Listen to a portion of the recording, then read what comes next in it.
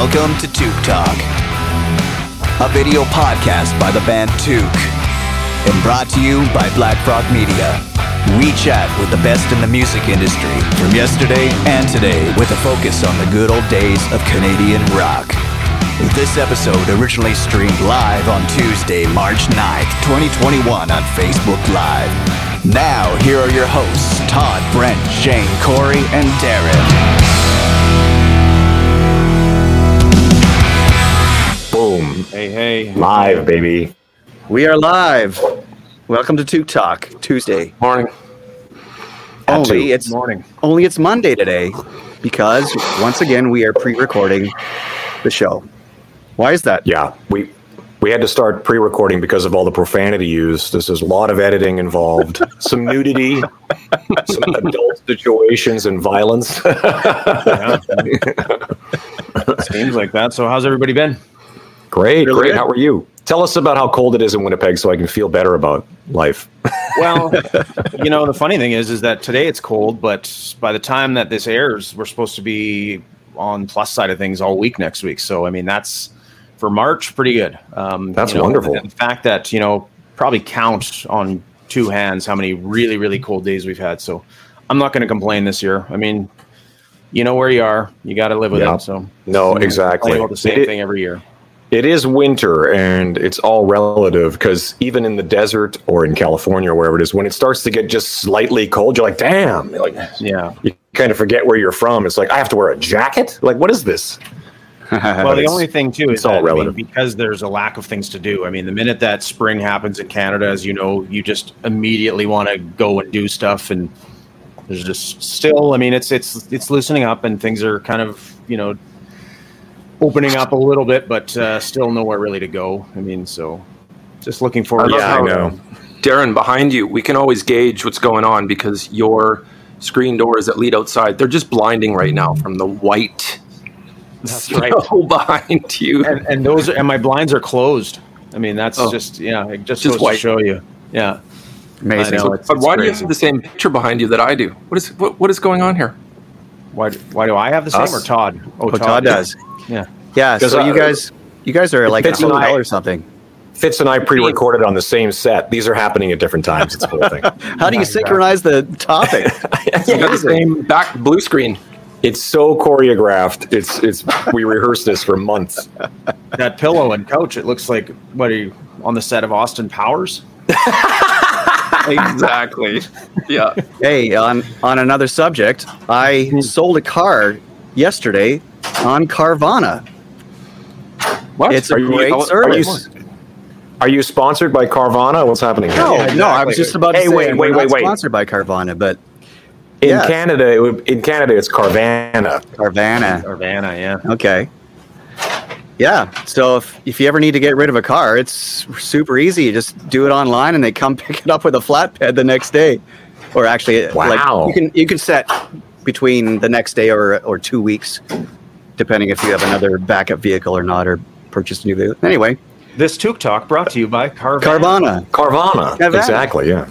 Yeah. So that's cool. I'm assuming you can sell, is it a car, like, I think that exists up here. I saw the ads, but yeah. Yeah, if you drive down the 405 towards like Orange County, they actually have the car vending machines where you can, it's so weird. It's like the cars go around on this vending machine. You can buy a car out of the vending machine. It's so bizarre.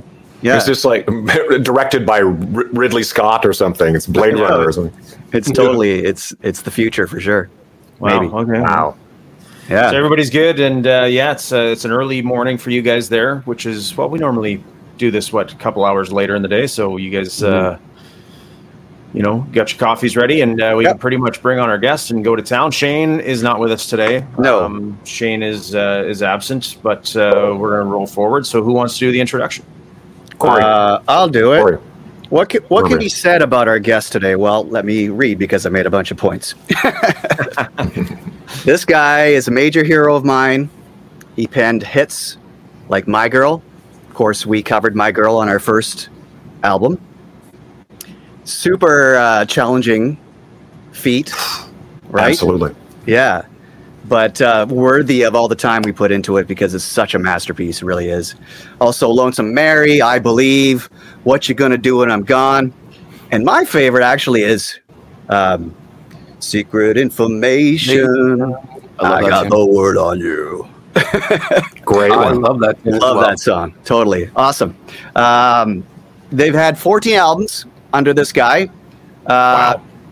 My brother Kevin often said, this guy can sing the phone book and make it sound like a hit song. So we have a phone book. I have one right here. There's so much history to this band. Like, it goes all the way back to like the early 70s. He also has a musical family. Camille and Saffron, his daughters, who are just amazing. We're going to hear about them too, hopefully.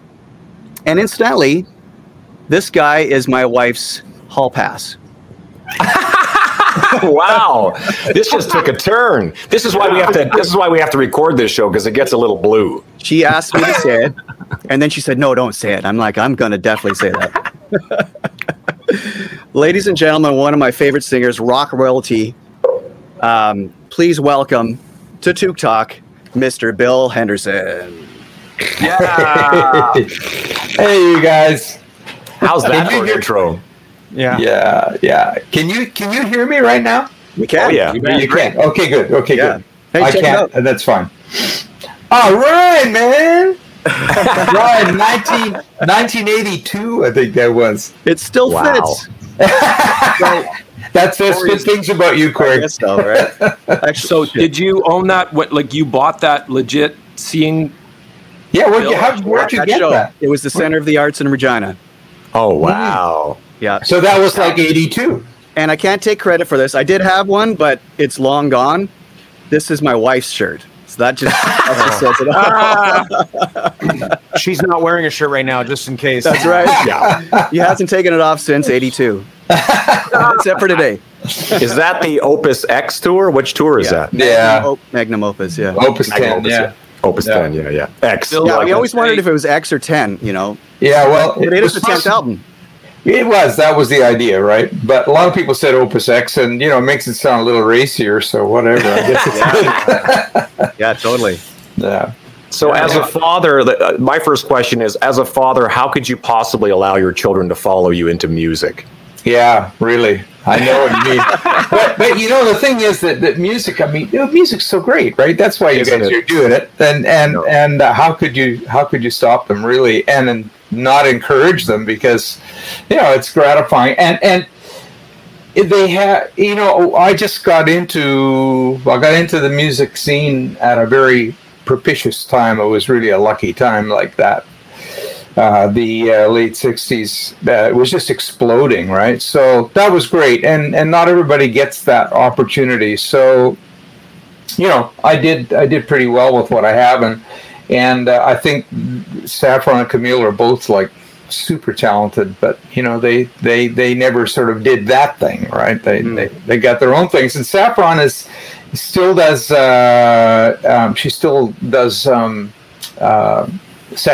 session singing, and voiceover work, and if you listen to or if you watch was it David Suzuki's program The Nature of Things, Right. and you put it on assisted video, you'll hear Saffron telling you what's going on. You can close your eyes and you'll know what's going on. Wow. That's super cool. So in a way, it's kind of like your kids follow you into the family business, essentially, whether you own a convenience store or a restaurant. So it's very, very normal for that to happen in reality, especially when the talent is passed down like that. I mean, they're both amazing. Yeah. Well, look at Corey. I mean, your story with your family. I mean, that's so amazing. You had a band, and that's incredible. That's incredible. Yeah, it's incredible, but it's also a form of child abuse. Just kidding. Yeah, take them on the road, and that's totally unfair. That's really unfair. And Camille, my youngest daughter, who I think is the same age as you, Corey. Anyway, she's born 1970, and she's teaching voice. And she's really good. She's taught me a lot of stuff, which is really cool. I've learned stuff from her, which is really great. Were you actually ever trained in your younger years as a vocalist? I mean, if you say no, I'm going to be so angry.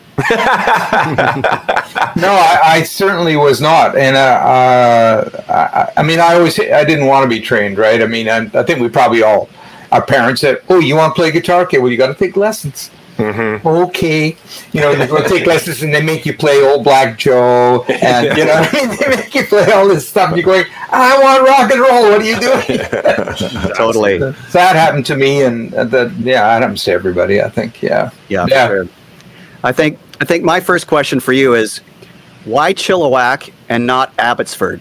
Yeah. Well, that should be obvious. Yeah, but if you were Abbotsford, you'd be like higher up in the alphabet. If people search for ABBA, they would find you immediately. That's true. We wouldn't want that.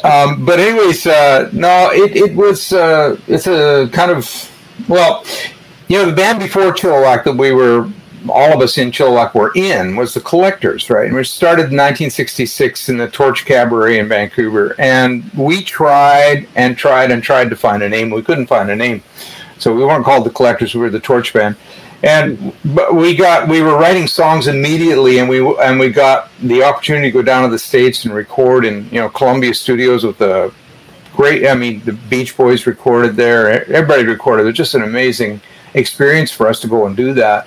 And we recorded a single. It's called "Looking at a Baby," and came back to Canada, and they mixed it and they mastered it, and then it came time to print labels. So we got a phone call and I said, "Guys, we need a name. We're printing labels, right? You're either the Connection or the Collectors."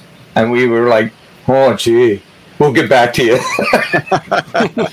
So we chose the Collectors. So we had gone through lists and lists and lists of names, and we just couldn't do it. So it was only 3 years later that it was time. We had a new band with, basically Howie, our singer, was no longer in the band, and we were changing musical direction.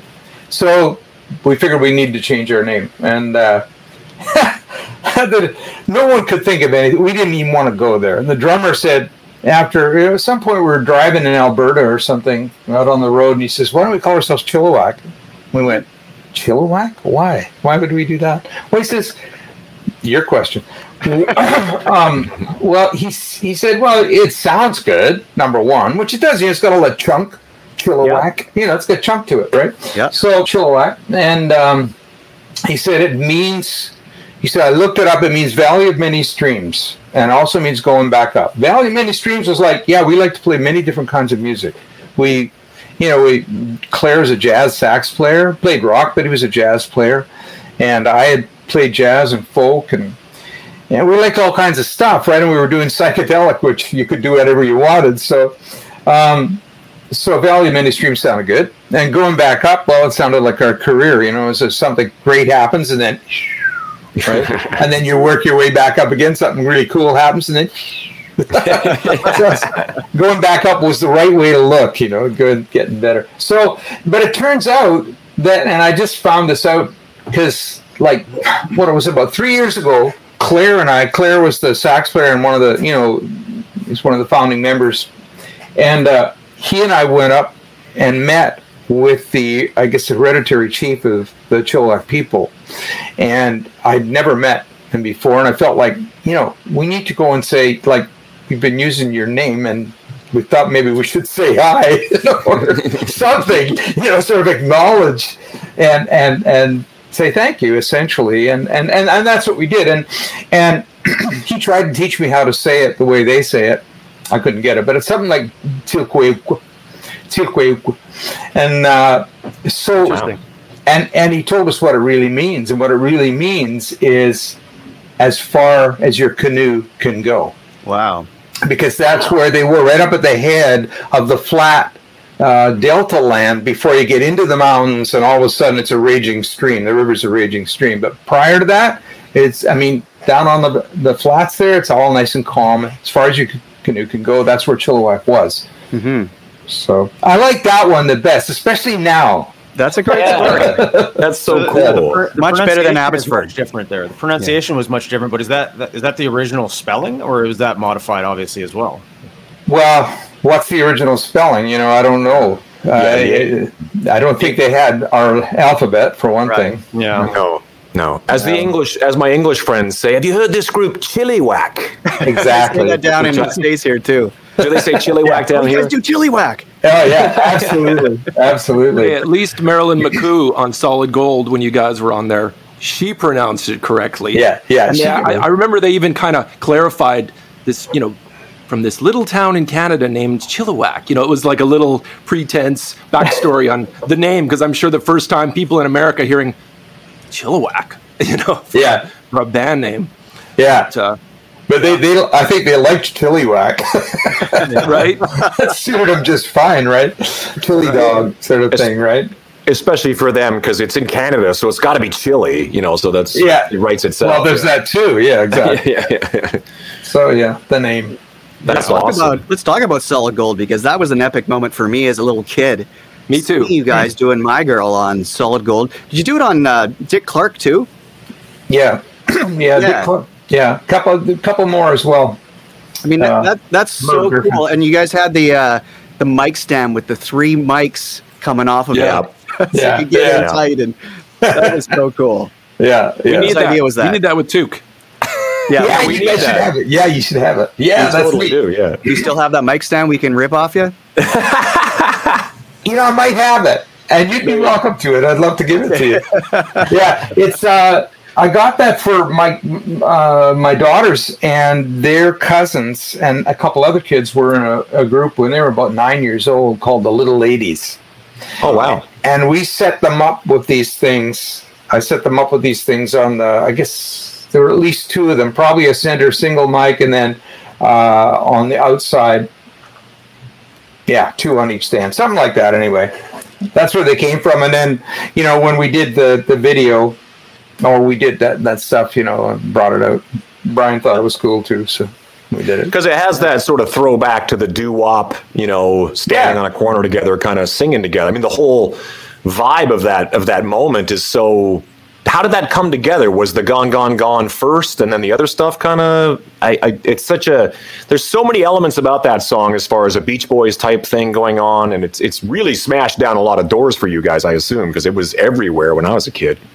Yeah, it was really big for us. It was... you remember those days, like that was 1980 when we wrote that, I think. So there was the sort of the punk new wave thing happening, and Brian and I were jumping on that, and we were down in my basement, and we recorded 3 tunes, I think it was. Really, go, this kind of stuff, right? And we sent it off, and our managers took it down to New York, Jimmy Einer. Okay, yeah. Millennium, right? And I took it down to him, and Jimmy said, he said, I liked it better when they did that dream stuff. And so they told us this is what he said, and we went, okay. So we went and got on Brian's boat. Let's get in the dream space, right? Got on Brian's boat and went up the coast. We were up in Pender Harbor, and we had a Fender Rhodes and some guitars, right? And so Brian was sitting there playing. He loved those Slash chords, right? He was doing that stuff all the time. I'm not so... I wasn't so into the Slash chords, but he was. And so he's doing these things, and he goes down, down, down, to down, down, to down, to down, down, down, to down. And he had kind of a nice thing happening, and we both like to be said, we can't use that, though. And I said, well, maybe we can, right? Because what I thought of right away was Gone, Gone, right? Gone, you've been gone so long. Just seemed obvious. So I put that in there. And he said, yeah, maybe that's it. And we worked a couple things, worked out the verse a bit and stuff like that. And it grew. And then we got back from the boat, and I took it and put it in my Porta Studio. Remember Porta Studios? Like 4 tracks and cassette tape? Yeah. So, I put it in my Porta Studio and came up with that center a cappella section with the modulation and everything, right? And it was just, I just took the Slash chord and moved it down, bah, bah, bah, like that. And it sounded neat. So that's pretty much, how it developed. And at that point, when we went in the studio, it was just Brian and Ab and I. We didn't bother with, we'd had a number of drummers, but Brian is very particular about drummers. And they had to be just exactly right. If they weren't doing it, he'd just sit down and do it. Right. Because he could. Because he could. Yeah. I always say Brian McLeod is one of my favorite drummers. Totally. Yeah. Yeah. He And the plays for sounds Dawn. were really good. The sounds of the drums were great. Right. Yeah. And a solid guitar player. Come on. I mean, like those solos, forget about it. He's pretty good. He's pretty good. Yeah. And Yeah, so he's all right. Yeah. And he lived on a boat. I mean, he's like a pirate or something. Yeah. Right. His dog was called Sailor. Wow. I mean, when you heard that when Brian was living on the boat, didn't everybody think for a second, man, I'd like to live in a boat too? That'd be so cool. Yeah. Or did you think, is he homeless or something? Or like, Well, he was when he first came out to the coast. He stayed in my place, right? I had a big house on Kitts Point in Vancouver. It was built in 1905, like 4 stories or something, and right in the attic, I had my studio, and he was in one of the rooms just below that, and blah blah blah. Actually, I didn't have those things at that point. It was a house that we bought real cheap, and it was because it was so old, but it was someone had made it into a tenement house, and so every room was a different dwelling. You know what I'm saying? Wow. And so there were all these people in there, and we just took the main floor when we moved in, and then someone moved out, and Brian was coming out. So why don't you stay in this? And he did, but he didn't like it very much.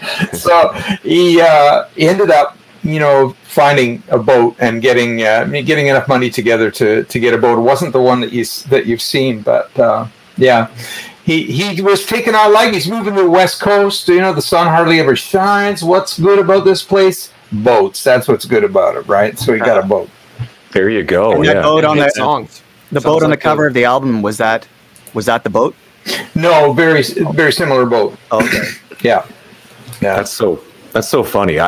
Corey's the kind of guy who would live in a boat. I'd be like, there's no Wi-Fi on this boat. I mean, man, there probably is these days. I don't know how that No works. Wi-Fi back in these days. yeah, that's true. Back then, it wouldn't matter. Yeah. That's right. But there's a whole chapter of Chilliwack before Brian that I think is really interesting because it's like, you were already a successful act long before Brian came along. So what was the Canadian music scene like back then? Oh, well, let alone international. I mean, I'm always fascinated by the idea of back in the day before there's in-ear monitors and social media, you're like everything's kind of, throw and go, and it's a whole different time. Whole different time. And the thing about it was, of course, that if you wanted to make a record, you had to have a record company. No one made records in their bedroom or their living room. You couldn't do it, right? Yeah. You didn't have the gear. It costs a lot of dough to make a record. So the record company was the investor. And in order for them to put money in, you had to make hits. 100%. Yeah. Except, there was a little period there, right, in the late 60s when they didn't know what was going on. But these hippies were doing this weird shit, and everybody liked it, right? I don't know what it is, but let's sign them right away. And so people got away with some interesting stuff, You hear stories about Janis being signed, Janis and Big Brother and the holding company getting signed, and all of that. She comes in the office nude, right? Yeah. And making some kind of statement. But anyway, it was very, very different. And when we started out with Chilliwack after the Collectors thing, we were a jam band, and we ended up very quickly being a trio. Just Claire on sax and bass, Ross on drums, me on guitar and bass, a little bit of fiddle, and bad fiddle. And what we had a few tunes, but when we were writing tunes, we took the position of writing them as more frameworks than actual arrangements and songs, more a framework for jamming, a framework that we could use to play. We could take something that's 3 or 4 or 5 minutes on the record, and we could play it for 10, because we love to just play, and that served us well for a number of years, and it's hard to imagine now. It's such a different time, but at that time, what we wanted more than anything else was for something to go wrong on stage, because if something went wrong, then you had to improvise. You had to come up with something. And like, for instance, we played one gig at I think it was the Avalon Ballroom in San Francisco, and we came on stage, and the whole, several rows back was all these bikers, right? And they were in a snarly mood, and they just said at us, right? And Claire got over to his side of the stage with the sax, and he went like this at them, right? They yelled back at him, and he yelled at them with his sax, and then I did it with the guitar, and we did this back and forth thing, and they fucking loved it, right? They loved it. You couldn't play a hit song that would get them as happy as they were at that time. And we took that kind of thing and we used it all the time. We used it whenever we could. We played with Eric Burden and War in Calgary one time, and I guess we played a little bit long, and he and his outfit, someone in his outfit decided we had to go. They pulled our plugs and wheeled our amps off the stage, right? So there's no bass, there's no guitar, but there's still drums because that's a PA, right? And they weren't out there. So Ross, bless his heart, kept on playing. And he was doing kind of tribal-y stuff, like go Gene go, right? And it's that kind of thing. And I said to Cliff, who was our road manager, I said, get those metal garbage cans out of the dressing room. And he brought them up, and Claire and I laid one down in front. Each of us laid one down in front. Got sticks from Ross. We put the mics down to him. I started playing on these things, right? And then we started chanting. They pulled our plugs. They pulled our plugs. And the place went ape. They went ape. They couldn't freaking believe it. And when Eric, because they got the picture, they understood all of a sudden something real had happened there. There was some real life drama, and we were singing about it. And you can't get more direct than that. And when Eric and the boys came back on, there was not a lot of energy left for them, because we just opened the place up wide. So there's something about that I love so much that we did back then, which was recognizing that the room itself and the people and how it all comes together is an entity. It's got energy to it. If you can play that energy, which I think we all do that anyway. That's what we do. Like when the people are there and they're all close and they're grinning at you or whatever. Like you play that, right? That's what you play. I mean, you're playing a tune, but that energy, you're flowing it through. And so that was we were taking it pretty directly that way. But that's what we did. I love that. It's great. So that was so cool. That's the first era of Chilliwack. The first section, chapter 1. Was there an element of psychedelics going on back in those days? Like, did you experiment with that, and was that part of the music making process? Not much. I mean, we did have a toke a lot of times. By the time it got into 70, 71, 72, Cliff had come back with a doobie, and we'd each have a toke, right? And then we'd go out. And it made me absolutely, totally, 100% paranoid. So I didn't know. I was either going to shit or go blind up there. I didn't know what it was.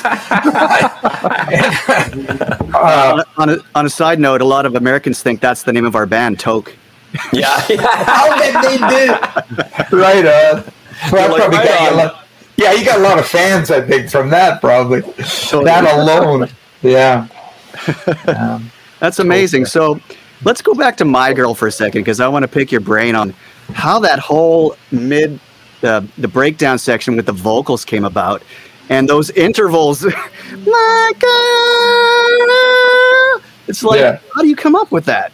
Yeah. Well, I did it on that Porta Studio. Wow. And that's where it was. I was at home with the Porta Studio. We had the frame of the song written, but we needed to break down stuff. So, and it just, it was probably, I always loved contrary motion, things starting here and going far, like that. Yeah, and that's what that was. Yeah, the bottom's going lower and the top's going higher. So it kind of rips you apart like it's right, because of course the low note is my girl goes down, and the top note goes my girl. Right? Yeah, exactly. Yeah. Plus they were slash chords. You know. Yeah, let's do it now. Yeah, you guys know how to do it. I've forgotten. You go for it. 10:30 in the morning. Yeah, yeah, really. I was just going to say, you hear a lot of artists that write songs, and then obviously over the course of the year they go, "Oh man, I wish we didn't do that," because how was that to do live over all those years? I mean, you know, you doing that, and you know, obviously, like you said, I mean, it's one of those things where people know it so well that you know that's what they hear in their head. So, yeah, I know. And it was, you know, you work your ass off in the studio to pull it off, and you're punching, and you're doing all this stuff, and then you get out on stage. And you know, I tell you, like that really had a negative effect on the career. Was that problem? That very problem. And it arose in the first place because I'd be writing the songs, and when I was writing a song, I'd basically be sitting by myself most time, unless Brian and I were doing it together, or one of the other guys and me, but mostly it was by myself. And I'd be in the studio, my wife would be there. I didn't want to sing loud because I was probably singing absolute gibberish, garbage. Like, you know, it's embarrassing, right? You know where you want to go, but so far it sounds like hell. So I would sing real quiet. So I go, and I wanted it to be intense, so I went up. But singing quietly. Then you get out on stage and you're trying to sing loud up there. Oh my God. In three nights, I wouldn't have a voice anymore. I could barely speak. So I didn't know how to deal with it. And I went to a singing teacher. So this first one I went to is like 1976, I think. I went to a singing teacher, and she said, I gave her our album, and she came back I came back the next week. She said, "You call that singing?" Come on! Wow, she did. Yeah. Unbelievable. How many records did she sell? Yeah, exactly. But anyway, and then but I did work with her for a while, and I learned a little bit. And then there was another guy I worked with, and I learned a little bit. And then Seth Riggs, I got his book, and I did his exercises and stuff. I learned a little bit more. And then with Camille, it all kind of came together. And I learned how to sing every night. I can sing up high and I can sing loud. I basically learned how to manage a head tone and a mixed tone between chest and head and that kind of thing, right? And I'm sure you guys have all worked on that. But I didn't know nothing about it for a long time. Yeah. Wow, that's amazing. But go ahead. I wanted to ask, like, are you, when you're a younger, you know, guitar playing, you know, up and coming, before you're actually in a band, most people, and Todd, you know this, you know, you don't plan, or it's sort of like you default into the singer, the front guy, over time, right? Yeah. And there had to have been that stage where it's like, oh, now Bill's singing more, and you're fronting, and then the responsibilities as the singer, and the whole idea of being the you know, you've got to, you know, maintain as the guy that's got the voice, you know. So that's a whole other thing that you probably, did you default into that, or how does that become? Yeah, I became the singer when Howie left, and we became Chilliwack. That's when I became the singer. And sure, I'd spent so many years and continued to spend a number of years, where I was singing. And of course, I had to communicate with the audience, right? The front man, like you say. You've got that responsibility, but you're doing it on behalf of all the guys who are behind you. So, and some of them know a whole lot better than you what you ought to say. At least that was the case for me, because I wasn't an entertainer. I was a musician. To start with, I was a musician. I was a guitar player. That was it. I didn't want to have to communicate out there. I just wanted to get into the notes, right? But now all of a sudden, here you are, like you say, you default. Now how do you do it, right? And I got all these guys behind me. Well, mainly one who knew what I should be saying, and of course I was never saying it, and I'd hear about it, and it would essentially make me uptight. So that made it for sure I wasn't going to be good as a front man, because if you're an uptight front man, it's like, you know, it's like, doesn't work, right? So it took me until I was doing solo work. Well, actually, the very first time I opened up on stage was about 1985 or something. What was it? It was 87 or 88. It was in there because we did a tour with the military, right? And we went to Germany and Egypt and Israel and stuff, where Canadian troops, peacekeepers, they're working for the UN, the peacekeeping troops were stationed. And so we would go and play for them. And I remember one night, the officers get to sit right in front, down front. The officers are in front. All enlisted guys and everything, they're back there and everything. And they're rowdy, and the officers, they don't do bugger all, right? So you're playing it. Yeah, exactly. That's it. That's it. And so I started talking to them, I started talking what I was feeling. And finally I said, I'm probably sounding pretty boring to you right now, right? And they a couple of them were like, yeah, like this. And I said, well, you know what? There's nothing more boring than sitting on your hands, right? You guys are just sitting on your hands. And that was the first time I ever said something that I really felt. And the reason it was something as negative as that was because it was just so much pressure. It had to come out. So it came out. And it built from there and grew from there so that I was relaxed enough to just speak my mind on stage. And when I went out and did solo work, I didn't have to worry about a band behind me who maybe thought I shouldn't say this or shouldn't say that. So I just said what I felt. And that developed me as a frontman. So the singer's one thing, but the frontman's another. Anyway, Brett, that's a long answer to your question, but that's what happened to me. Yeah. What exactly were you expected to be saying by the other members of the band? Oh, yeah, good question. I wonder why I don't remember. It probably doesn't matter now, yeah. No, it's like, all the usual rock cliche, whatever, Hey, how you doing out there? And all the stuff you say, and I don't mind saying it now either. It doesn't matter. All that stuff, yeah. What's that? Your waitress, all that kind of stuff, yeah.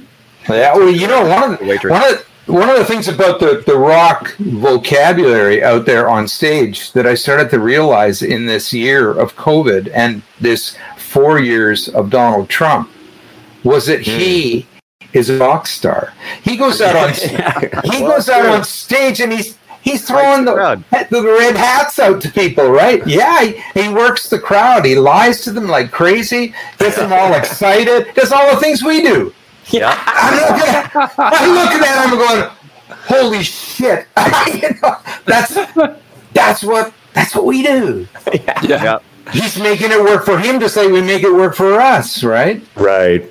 Because you're not wrong, because it's like, it doesn't matter if you have a cold or a sore knee, you go out on stage and you fake your way through it. And you have the audience has to believe that you are having a good time. Yeah, they do. Nowadays, everybody's got a cell phone in your face, though. So if you make a mistake or say something, it's not like it was, Yeah, that's right. Yeah, it's all there.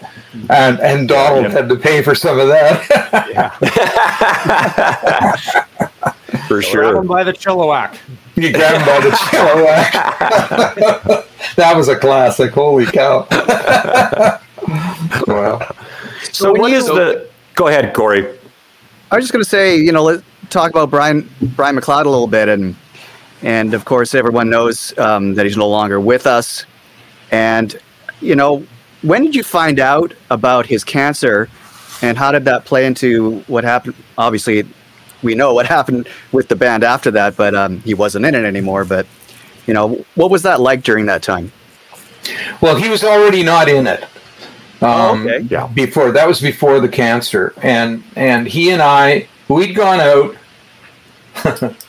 Not many people know this. Before that tour, the tour you got the T-shirt for, that tour, I didn't play guitar. Okay. We'd had a meeting, the band meeting, right?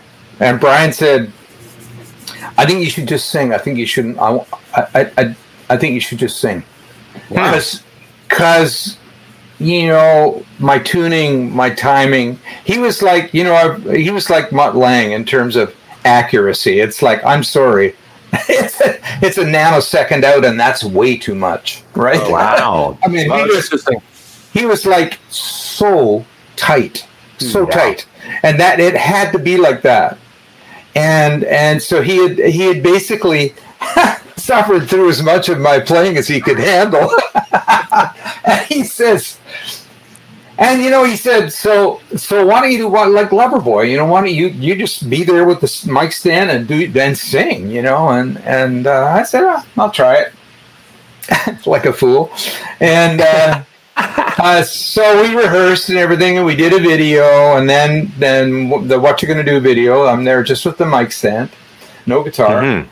And so then we went out on the road, and partway through that very tour, my voice just started. It was forget it. Just crazy. I just couldn't do it, right? So we stopped it. Okay. After we got back home, and I was not happy with the way things had gone. After we got home, I got a call from Brian. He said, I want to make I'd like to make Headpins my top priority. That's what I want to do. I want to make it my number one band, right? Wow. And I just said to him, I said, doesn't work for me. Mm. And he said, okay. So we decided to split at that point. Next thing you know, we're getting a Juno for producer of the year, the two of us for Secret Information and whatever, another tune as well. And so we go out there and we get our Juno, and we're the only two people in the room that know that we're not going to be working together anymore. Oh my God! Wow! So it was a very interesting moment, bittersweet. And yeah, and then by then, not long after that, I got a boat as well, a big sailboat, and I was right down in the same harbor as Brian. But it's been a few years. I don't know when that was. It must have been at least 5 years after. I'm not sure exactly, but he hadn't been in the band for a while. But we were still friends. And he came down and knocked on my hatch, and he said, "Bill, I just want you to know I just found out I got cancer." Oh, and whoa, oh wow, and so it just took a while. It didn't take long after that. It was like, I don't know what it was, a year, maybe a year and a half, something like that, and he was gone. So amazing, so fast. He did the interventions, he did the chemo thing, and then it wasn't having enough effect, so he decided to go down. It was Texas, where they would really do a heavy duty thing they wouldn't do in Canada.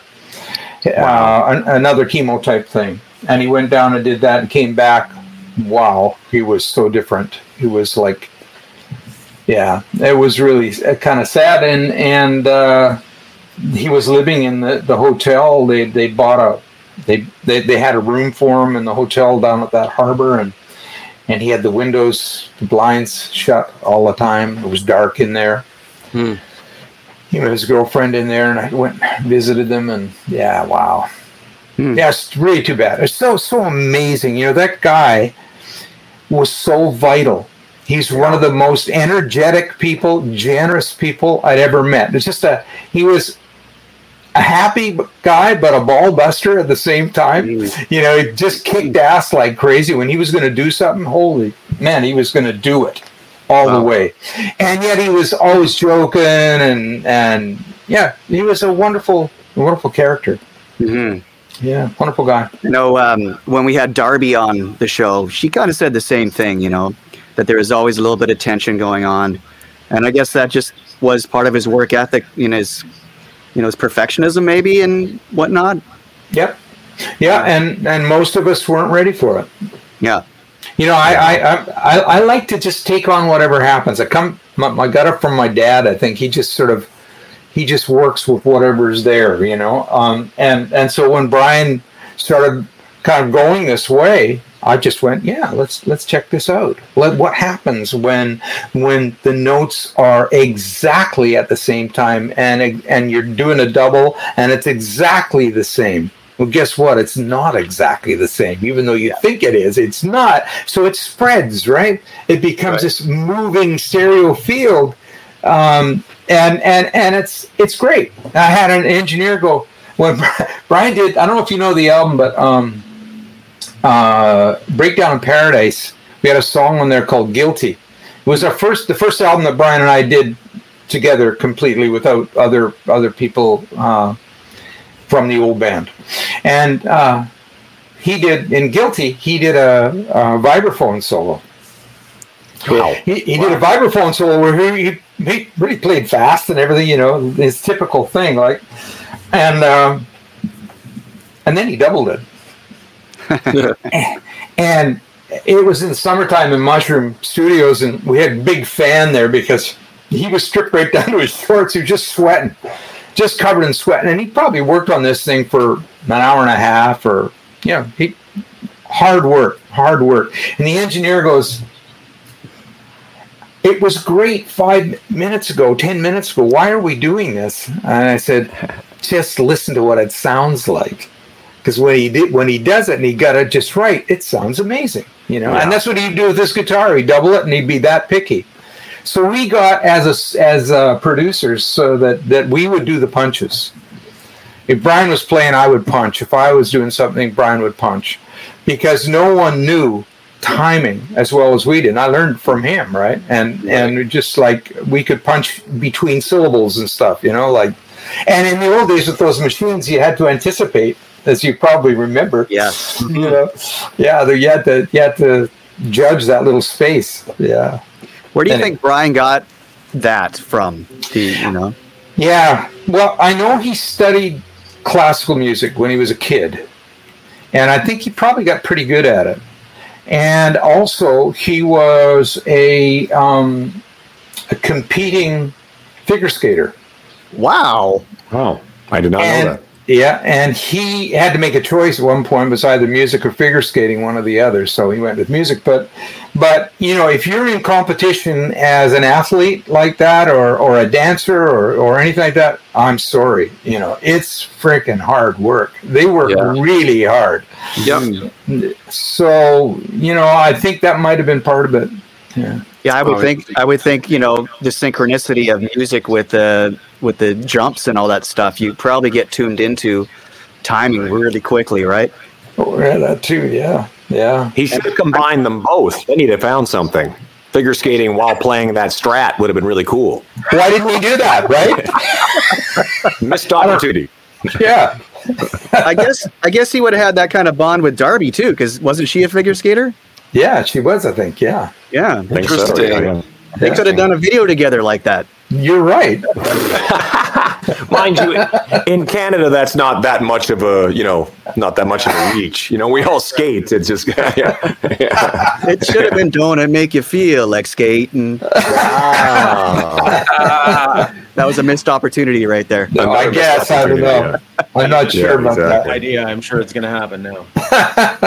So, but I'm glad you went back to playing guitar, because I know you're such a great. I think you're a great rhythm kind of solid guitar player. I think that I understand that perfectionism, but I think sometimes that give and go really creates its own, magic unto itself. And that is one thing. That is one thing that I think Brian never really grasped. Mm-hmm. And I regret that I couldn't communicate that to him. I wish I could have. But I couldn't. I wasn't the guy to do it.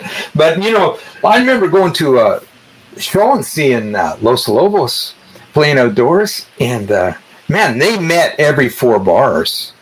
The rest of the time, they were like, it was all smeared. The times like this, and then wham, like that, right?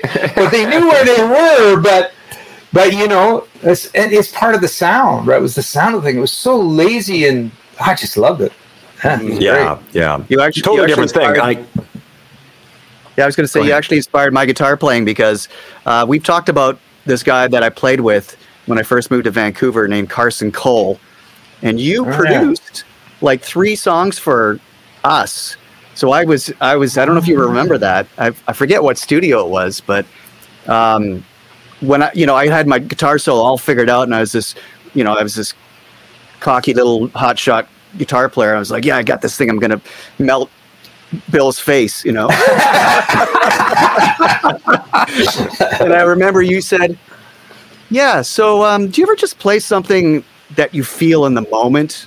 Like just, not so figured out. Just kind of go with what you feel in this moment and how you. And I was like, wow, I've never heard that before. And it kind of changed. It kind of changed things in that moment. It's like, maybe I don't have to figure everything out perfectly before every recording session, you know? Yeah. So that was great. Do you remember Carson Cole? I remember the name, but that's it. That's it. He had a voice like Joe Cocker. It was like, everything's going to be okay. Yeah. I think you produced that one, actually. Yeah, anyway. Where did you guys record, Corey? It was in Vancouver. What? It was in Vancouver. Studio? Yeah, I can't remember what studio it was, to be honest. I don't know. Yeah. It's weird. It's weird. Go ahead. Did you have was it a full band thing? Yeah. Everybody playing? Yeah. Uh-huh. And Larry Wanagus was the manager. Oh, yeah. I remember Larry, yeah. So anyway, that was my first interaction with you. I had that thing given to me as well. So it's like what we're doing now is we're passing, we're ancestors. I have ancestors as well. And when we first went down to LA, well, it wasn't the first, but we had, after about 6 months or so, we ended up working with a guy named Dave Hassinger. Dave Hassinger had engineered Satisfaction, 19th Nervous Breakdown, all the Stone stuff that Lou Oldham was the producer. They would come to LA, and Dave was their engineer, and he'd done Jefferson Airplane, Grateful Dead. They were bands he had engineered and probably produced as well. I can't remember for sure if he produced them or not, but he produced us. So anyway, we're in the studio one time, and early on, and we're doing our stuff, and we were really picky. And we'd come back and we'd listen in the control room and go, "Oh Jesus, I'm a little out of time there. I got a little out of tune there, man." And he said, "Hey, you guys, you should take a tip from the Stones. They go out and they play, and when it feels good, they're done." Yeah, right. It's done. If it feels good, it's done. You played something wrong. Who cares? Yeah. Who cares? And it took me a long time, and I tried to once I understood that, when I tried to tell other people, but I remember producing people, and it was the hardest thing to do. And then I ran into the song Up Around the Bend, which was Creedence Clearwater. Remember that? Come away if you're going, fly as fast as your feet can fly. It was really a cool tune, right? And I wanted to learn it because I was going to do it in a little band that we had together and played Orestes New Year's. Anyways, I wanted to learn it, so I'm listening. There's one point I cannot get the lyric, and it's right then that I realized that he doubled the whole thing, and I had never noticed before. But he doubled the whole thing. It was a pretty tight double. But at that point, two different words on the same note. Two different words. Really? Right? Yeah. So I'm going to myself, okay, I'm a decent musician. I might not be the best, but I'm pretty good. I've heard this song tons of times. I love the song. Never had a problem with it. He actually sang two goddamn different words at the same time. Talk about a mistake. Talk about people not noticing that kind of thing. You're taking up with the energy and the love and everything that's in that music. You're not looking at, only a technician looks at that kind of stuff. And obviously he knew better than to change it. So he's like, it sounds good. That's all that matters. Yeah. Yeah. And somebody said, no one will ever notice. And he said, you're probably right. Yeah. And it's those kind of things that make it special, too, right? Like, oh, yeah, check it out. Here it comes. Yeah. Except Bill Henderson noticed it like 20 years, 30 years later, noticed it. Yeah, but that's when he was trying to get the lyrics. Yeah. There's another one. I was going to iTunes and listening to that. Yeah. I'm going to listen to that right after this. There's another one that I just love that took me years to realize. And it was this old song in the 50s called You Got What It Takes.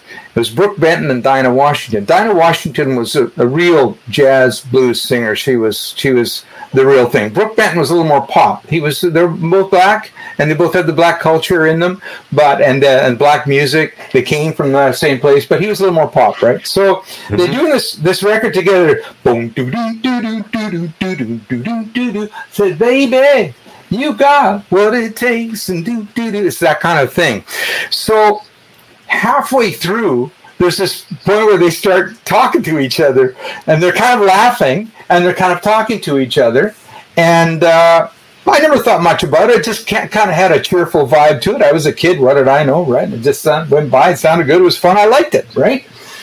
But I went back to it years later to just see why I liked it so much. What was it about that song?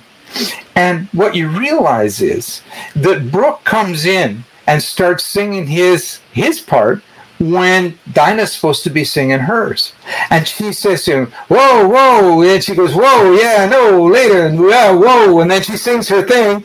And then she goes, now it's you. And he comes in and he sings and he does the thing. And they're laughing and they're having a great time. Can you imagine the producer saying to them, that's great, that's a tape? They're going to say, no, we screwed up. We got to do that. Brooke came in at the wrong time, and we were talking, right? No, I love it. It's great. It's a hit. Right. And it was huge. That's so funny. She was literally directing him, like, not now. Oh, yeah. Man, you're slow, baby, right? I love it. Teasing him and giving him shit, right? that's the real part of it, right? You probably couldn't do that again if they tried, Absolutely. Never happen again. No, never happen again. One in a million. And it was so much fun, The thing was a fun thing anyway. And that just capped it, I guess. The producer realized that this would really sell the song. Yeah. What they call happy accidents, I suppose. Yeah. Love them. Yeah. So absolutely. I remember my band was in a Band Wars competition on the island in Nanaimo, and you were the judge of that. We were called the Explorers. Oh man, yeah, I remember the Explorers. Yeah. Yeah, and I remember you telling me a story at that time. Actually, you got up and sang "My Girl" with us at the end. We actually won, and thank you for voting for us. We actually won that Band Wars. And then you got up and sang "My Girl" with us at the end of the night, which was, just was so amazing. But I remember you told me a story about "I Believe," and I hope you can tell it again now about why you thought it was plagiarism at the time. Yeah. I got the chorus was the first thing I got. I believe, and after I finished the song, I suddenly realized that I'd heard that before. And I knew that songs, that if I didn't write a song that sounded like you'd heard it before, no one was going to like it. But if I wrote a song that was a ripoff of somebody else, I was going to get sued.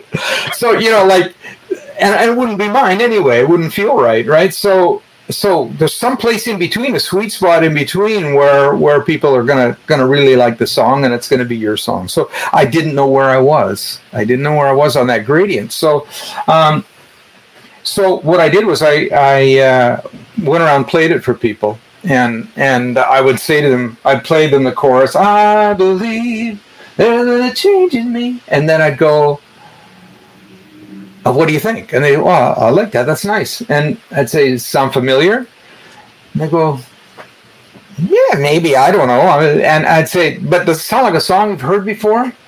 I don't think so. And then I'd sing them the song it was, which is, honesty is such a lonely word.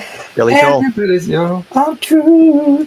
Because it goes, that thing, and the falling line underneath it. He did that. That. And there are a number of Latin songs that have done that over the last few centuries. But anyways, or at least one. But people always said, "Oh, well, I guess it's sort of the same, but not really." So yeah, I just got away with it. It was amazing. Until now. Yeah, you when you said that, exactly. I'm history now. Oh boy, here they come, the lawsuits. Yeah, I was a big fan of honesty. And when you told me that, I said, no, that's not close enough. And they're both awesome songs on their own. So I never thought they were that close. But yeah. I can see, the intervals are very similar. Yeah, I mean, I was paranoid about it. Yeah. Well, they always say professionals steal and amateurs borrow. So there's a bit of that. Yeah. We've all been stealing from the Beatles all these years in some fashion or other. So Oh wow! Totally. Yeah, and Paul got all that stuff from his dad, and the whole English music hall thing that he inherited. Wow. Totally. Yeah. You hear that all the time in his music. Yeah. Yeah. But Lennon was the one that really inspired me, and it was a funny thing because I heard the first few songs they had out as singles, and someone said, played them for me, and I went, well, I've heard that lots of times before. It doesn't do anything for me. And then I was walking downtown with a friend in the movie theater, Hard Day's Night, the poster, and the four guys with their heads kind of stacked up like this, and Lennon, his face. I just went, wow, there's something about this guy. And so we went in and saw it, and from that point on, I was a complete nut for the Beatles. Like my nylon string guitar went under the bed, and the electric came out again. I started writing songs right away. And yeah, he just, I loved his energy. I love his, I love the asshole that he was. I love the smarts that he had. I love I love the way he had and there was an ethic. There was kind of an ethic there that goes real deep. Fantastic. Yeah, they kind of launched 1,000 ships, that band, didn't they? As far as musicians and writers go, yeah. Yeah, for sure. Amazing. Yeah. Well, so what were you doing when COVID hit, and what were you touring or anything like that, and will that be happening soon, hopefully? Yeah, exactly. We were what was it? We were in the Vancouver airport, and things were starting to get serious about COVID, and they hadn't really got all the restrictions in place, but it was getting serious. And I'm phoning up. We're supposed to play Rama, Casino Rama. In Toronto. So I phoned them up and I said, look, it doesn't look like this is going to happen. You sure you want us to come out there? Oh yeah, you got to come out. I said, you're going to cancel. I don't want to come out there and sit, because we always went a day before, so we had a good night's sleep and all of that. Sure enough, they never said a thing. They never said, had to go out. We went out. They never said a thing. Going down for sound check. Gigs canceled. Oh no. Right. It was like, oh, it's going to happen. Canceled. So that was the last one, and we didn't play it. And that was in February, so it's a year ago. And I have found the COVID thing, pretty depressing. Mm-hmm. I tried to do some, streaming, and some of it was okay, and some of it was really god awful. And I'm trying to learn. I've got Ableton, and I've been working with Live for about 4 or 5 years, but it's so bizarre. I've never really gotten deeply into it. I'm trying to get deeper into it, and Native Instruments with Reactor, which is like, oh yeah, I want to do this, right? And it's so much fun, but it's so hard. They're not very good at writing manuals. They just, holy crap, you just got to Google everything to figure out how it works. So that's been a bit of a pursuit. The other thing is just I live here. We've got 8 acres here in the country, and oh, wow. It's pretty nice. And when the wind blows really, really hard, a big fir will come down. I go up there with my saws and my axe, and I'm bucking it up, because we heat the place with firewood. We got a big cook stove, wood burning cook stove. So that keeps me busy, right? And I'm finding the exercise is very helpful. I don't know what's going to happen when it comes. If they finally say, okay, everybody, you can go and do your thing now. It's all fine. And I don't know what I'll do. We'll see. We'll see what happens. Yeah. But, one of the things that this whole thing teaches us that I think is so cool for musicians is that the fact that a live gig is the hardest thing to get lifted from the restrictions just proves that nothing brings people together better than music. That's true. Well said. It's proof.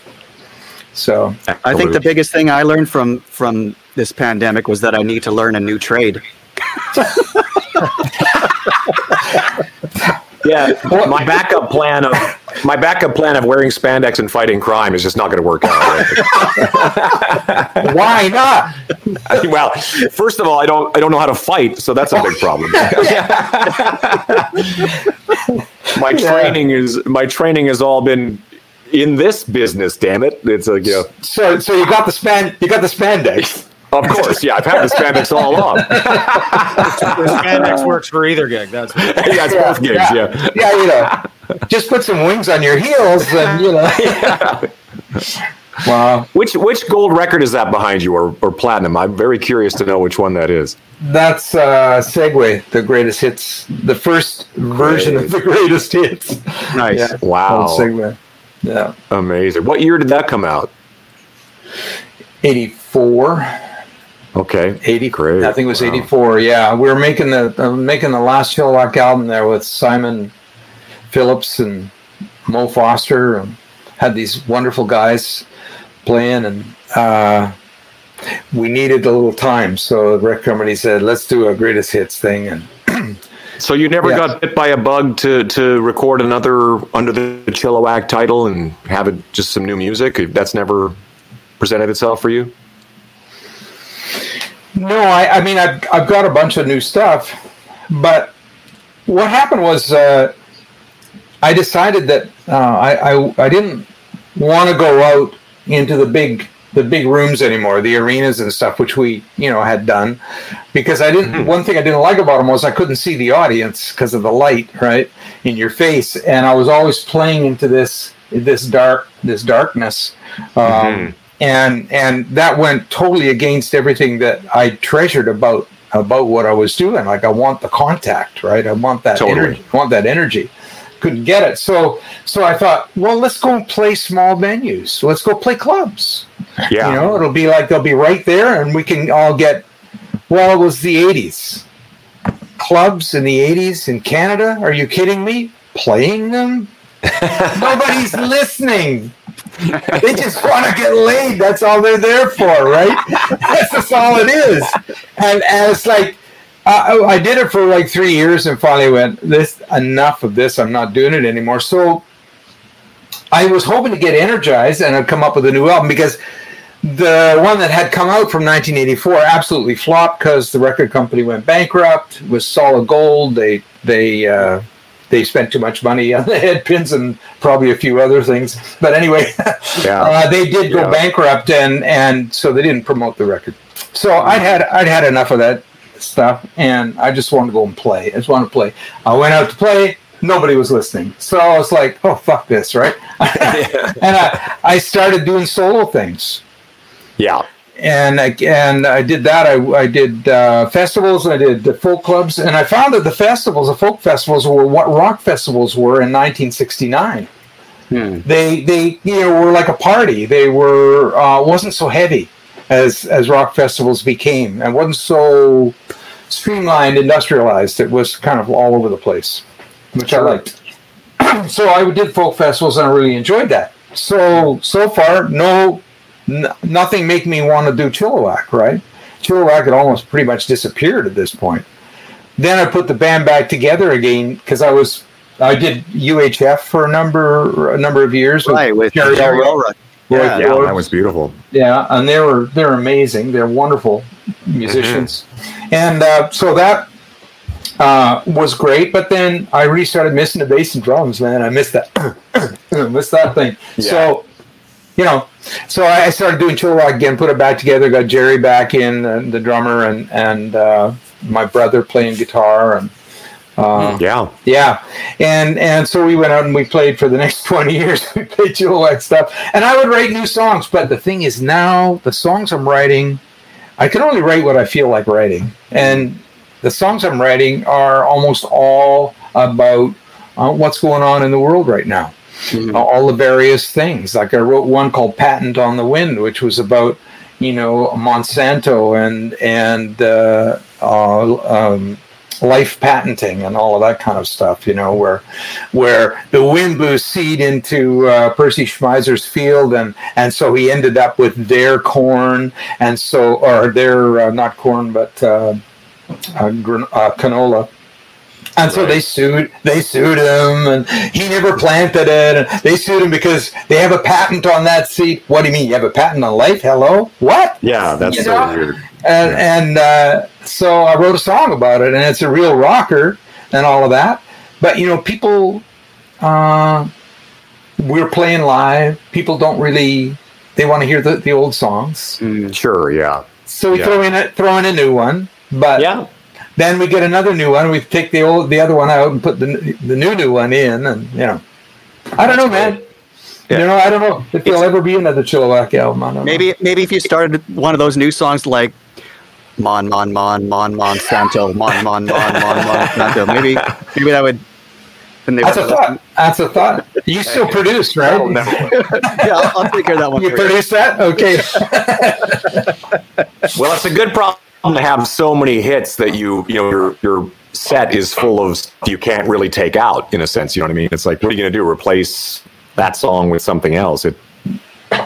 That's a nice way to put it. A nice way to put it. Thank you. You guys are very kind. Honestly, it's been a real thrill having you. God.